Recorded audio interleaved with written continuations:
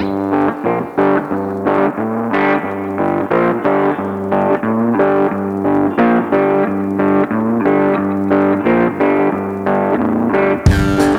to another Truth Matters episode where we discuss all things truth from a biblical standpoint. I'm your host, Matt Franklin.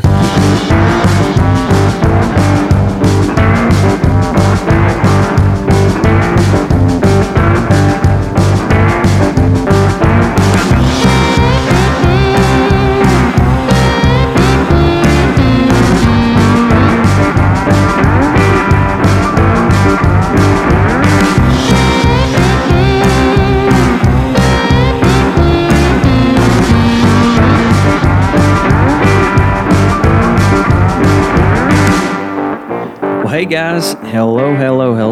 Here we are again, and it feels like it's been forever. Most of the episodes that you've heard so far have been pre-recorded, but this is a fresh one off the press just for you. Mm-hmm. So how's everybody doing today? Good. Hey guys.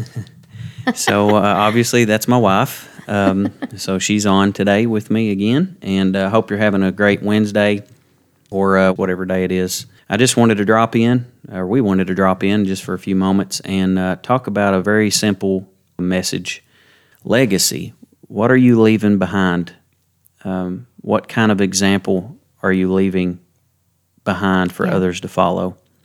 True. When you leave this world, how are people going to remember you? It's true. What is the legacy that you leave behind? That's right. And actually, Webster defines legacy in a number of ways, but the one that stuck out to me the most that applies to this is a thing or idea handed down by a predecessor. And before we started, Matt and I were talking, and I mentioned that when you pass something down to somebody, a lot of times we automatically think to our children. But in that case, this doesn't even necessarily have to be passed down to your children. Think deeper than that. What are you passing down to your church? What are you passing down to your community? What are you passing down to the world? A lot of people look at legacy as how successful am I in this world? Yeah. And I want to leave, in a sense, my kingdom here on this earth for people to say, wow, look what he did. Right. Look what she did. And how much money am I going to leave with my child? How big of a house? Right. How many commodities? And those things are great, but what about the spiritual things that are really going to last? What about those things that moth and rust doesn't corrupt? Because doesn't the Bible say that lay your treasures up in heaven? Yes. Where moth and rust doth not corrupt, where thieves do not break through nor steal. So there is a legacy you can leave with your children, with others, that nothing can steal that. Nothing of this world can wear on that or tear that down, so to speak. And there's a scripture in the Bible in 2 Corinthians chapter 3 and verse 2, and it says, "Ye are our epistle," which means a letter. "Ye are our epistle, written in our hearts, known and read of all men." So we are all a book. And good. You may never write a book, but you're going to live a book. Yes. And when people look at you and they read the chapters of your life, what do they see? Do they see a book of horror? Do they see a book of violence? Do they see a book of defeat and doubt? Do they see a book of complaining and I'm not happy with life? Do they see a book of I don't believe in God? I don't care about God? Do they see a book that leads them to the cross? Because the most important thing is that book is shaped like a cross. Yes. And we are to carry our cross and leave an example for others to follow. So what do people read when they read you? That's right. And we talk about this all the time in our personal life and at church, but we always need to keep in mind that we may be the only Jesus that some people ever see, or we may be the only church people ever attend or ever see. I truly believe that, especially in these last days, that we are going to see more and more people come to Christ on the side of the road, or in the streets. We're not going to necessarily see them, come into an old-fashioned church service and go up to an altar and listen, guys, we're all about that. That's our foundation for sure. But we may be the only church that some people ever attend. And are you being a good example of the church, or are you leaving a bad taste in somebody's mouth because they seen you gossiping or they seen you talking bad about your brother and sister in Christ? These are the hard questions, and truth matters, right?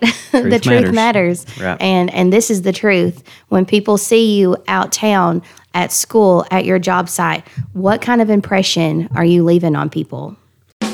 If you enjoyed Truth Matters podcast and would like to help this ministry continue spreading the truth of the gospel, consider becoming a patron. This ministry is 100% listener supported. Becoming a patron is safe, easy, and you can give a monthly gift as little as $1, $10, $100, or a one-time donation of any amount. Simply send us an email at truthmatterswithmatt@gmail.com and we'll forward you the information you need to sign up. Thank you in advance. Your help is truly appreciated. For the longest time, we, as a church, I believe, have kind of sat down and waited for, the sinner to come in and get saved. But Jesus didn't say, build a building, stay in it, and wait till I bring them. No, he said, go ye out into all of the world and preach the gospel. And he didn't say, you preach and you don't, you preach and you don't. We're all called to preach the gospel. Sure, I have the specific calling on my life to preach the gospel, to stand before people in a congregation and teach and preach the Word of God. But we are all called to preach the gospel of Jesus. Yes. When you go out and proclaim, you're preaching the gospel of Jesus. Yes. And so he commanded us all. He commanded his disciples, and he didn't stop there. We are his disciples. Amen. The same commandment that he gave his 12 disciples before Jesus left this world, he told us, he said, I want you to go out into all the world and preach the gospel. And, you may have a different way of preaching. You may be a songwriter, and you may write songs that really, spread the gospel of Jesus and draw people to the cross. Or you may be a full-blown preacher, and you may travel and evangelize. Or you just may be a businessman, and when you're on the job, you're witnessing to people. And I'm not saying you have to go deep and just go crazy and go wild, but every now and then, drop a line for God and say, hey, do you go to church, or do you know that Jesus loves you? I believe after 2020, we can no longer just sit back and wait for the sinner to come to us. No. It's time now. Folks, it's time now to use every tool that you have. Yes. Use social media, use your voice, use your talent, use your gift, and share the gospel with people. Go ye out into all the world, just like your Savior told you to do. Yes. There's a story in the Bible, and I'm actually on my phone right now trying to look for it. I know that it's in the book of Luke, but I can't remember which chapter it's in. But basically, Jesus was telling this parable of a feast that a king was having, and he told his servant, he said, go and invite people to come. I want to fill up my table. And he did, and nobody came because he invited them. And then, this is what I call plan B. The king said, okay, plan B, go out into the highways and the byways and compel means the people. To force. Yes, a force. I know that's kind of a scary word to use. Oh, you're not supposed to force people.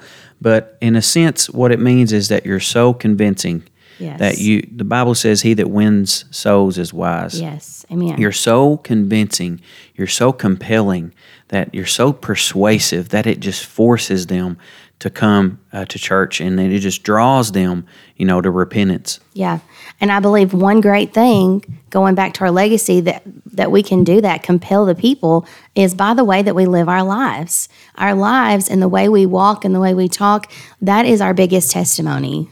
The greatest persuasive act that you can do is living it for Jesus. Amen. You may not be a great speaker or a preacher, or you may not be a great musician or talented, but the greatest witness that you can leave behind is, again, your legacy. Amen. How did you live your life? How did you live your life when you weren't in the church? Yes. How did you live your life when you were at the grocery store?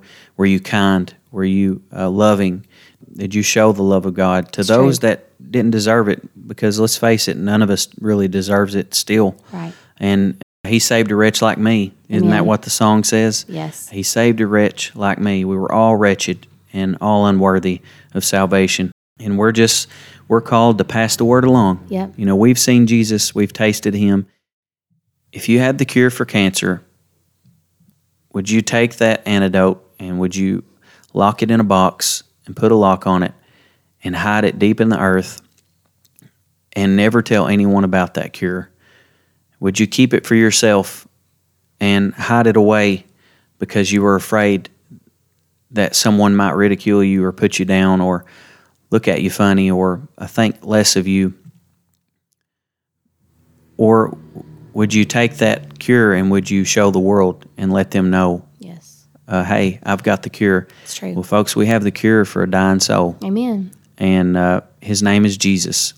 He's the answer. And so if I leave nothing else with you, I want to encourage you today to speak up, speak out, speak truth, speak it loud, speak the gospel, speak it boldly, speak it any chance you get. Yeah.